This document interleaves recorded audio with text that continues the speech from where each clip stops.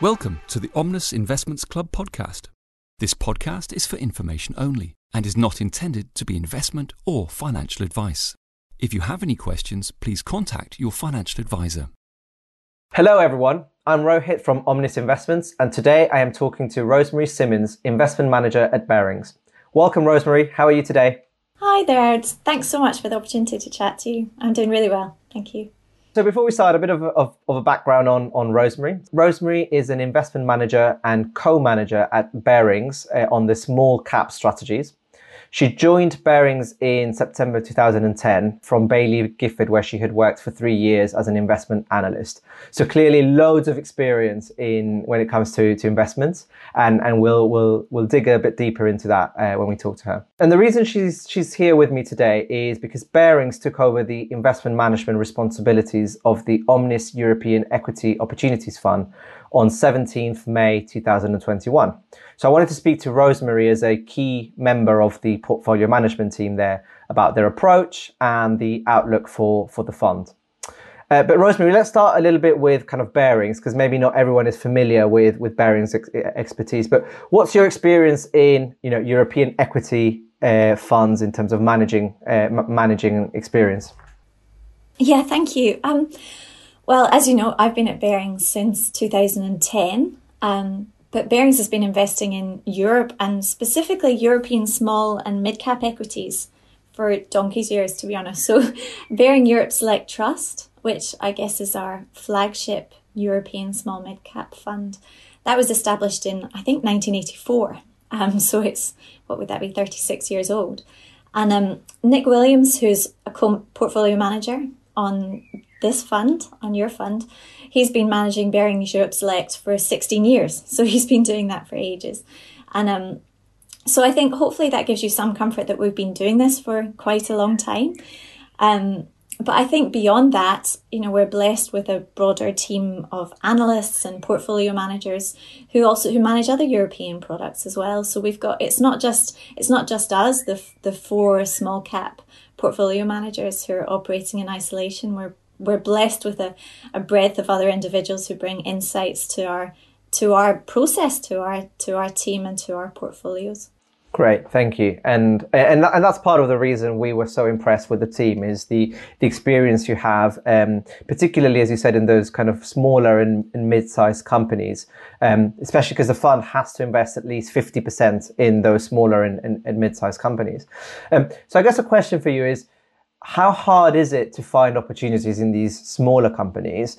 And you mentioned just now that when we were talking before hitting record, that you had 3 company meetings this morning, but you're doing all of this remotely. Has it been quite challenging the last year?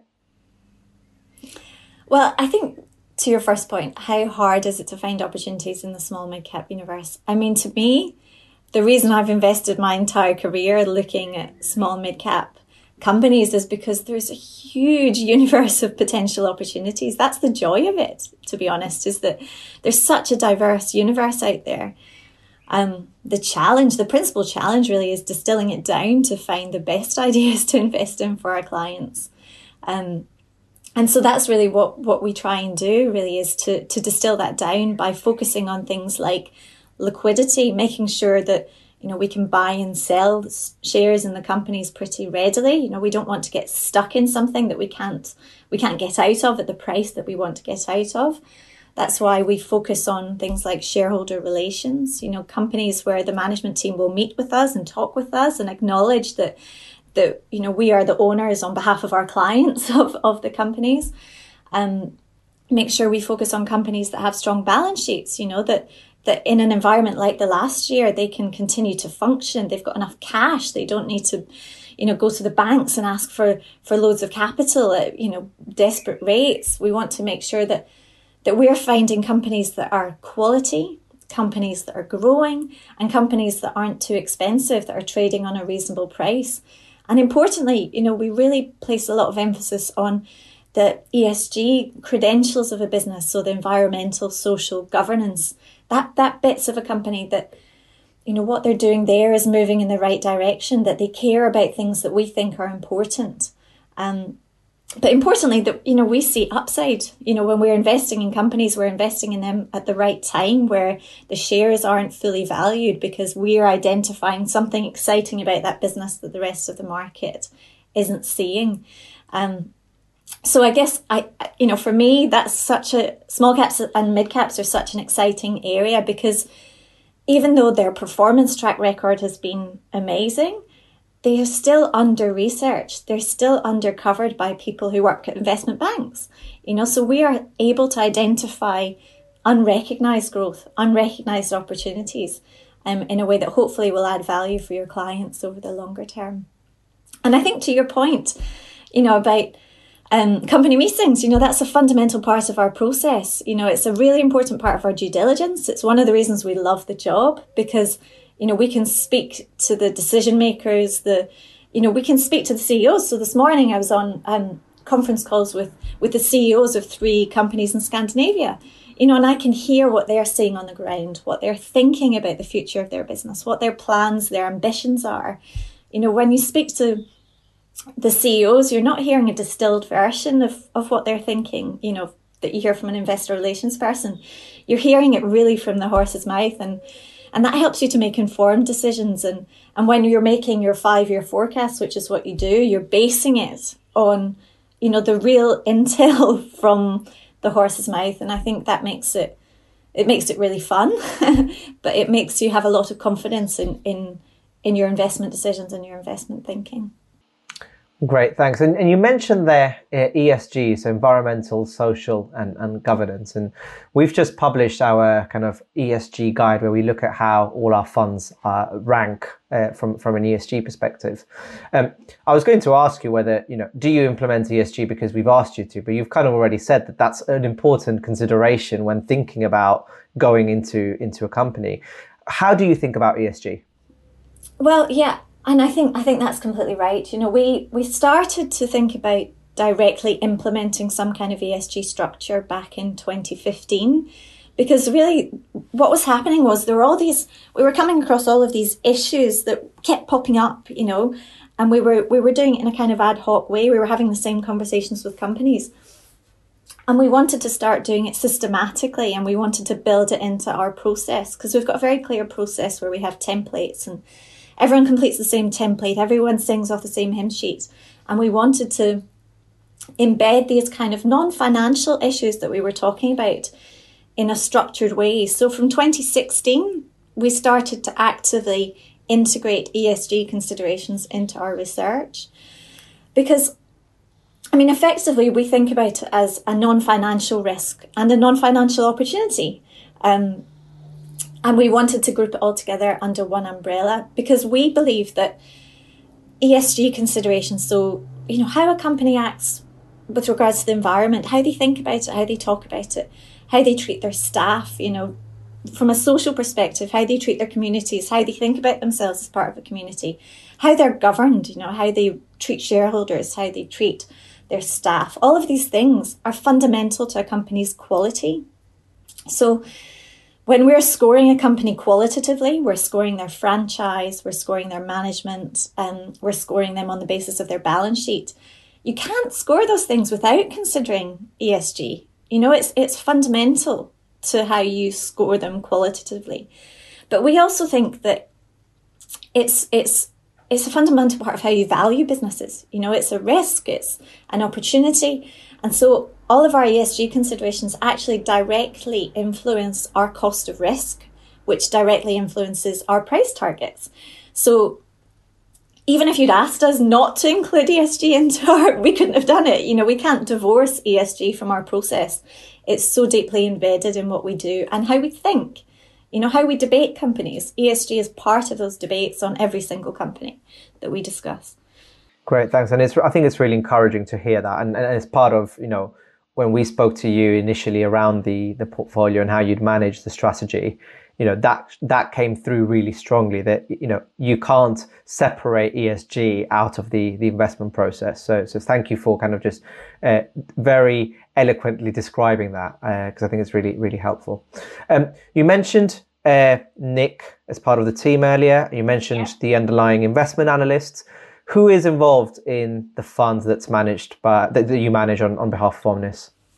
Yeah, well, so there are 4 co-portfolio managers. So the 4 of us work together, which is a total joy, to be honest, because, well, Nick, Colin and I, so there's Nick Williams and Colin Riddles and I, we've worked together since 2010, so for a lifetime.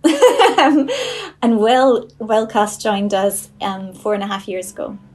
So there are 4 of us who are on the portfolio management team, if you like, and we are co-portfolio managers. And I think what unites us is a passion for what we do. It's a real belief that we can add value through bottom-up stock selection, that we've got an amazing opportunity in European small mid-caps, European equities.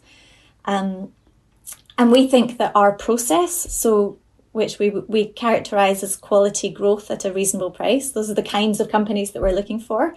We all believe in that process. So that unites us. We think that's the best way to analyse our universe and to generate the best risk-adjusted returns for our clients over time. So we love our job. We love meeting companies. We love analysing businesses. And we've all invested our entire career in doing this. But beyond that, we're quite different people. We think very differently. We come at things from a different perspective. So, I mean, it's hard to characterise, but I think Nick is very keen on, say, management teams who bring out the best in their businesses. You know, he likes it if he sees a company that shrinks to grow or gets rid of underperforming bits. Colin is a bit of a forensic accountant. He's the skeptic of the group, if you like. Will gets really excited by high growth, innovative companies. I like spending a lot of time looking at companies' competitive advantages, identifying moats, that kind of thing. But we're all looking for the same type of companies. I guess just sometimes we arrive at them from a different angle, if you like. But I think the important thing to reinforce is that the 4 of us don't operate in isolation. So Barings Equity Department is made up of 45 analysts. And our job, the 4 of us, is as stock pickers. So we come up with ideas. But we also act as kind of gatekeepers into the portfolios. So we get ideas from other analysts and we make sure that we're on board with them, we understand them, we help them be born, if you like, into the portfolio.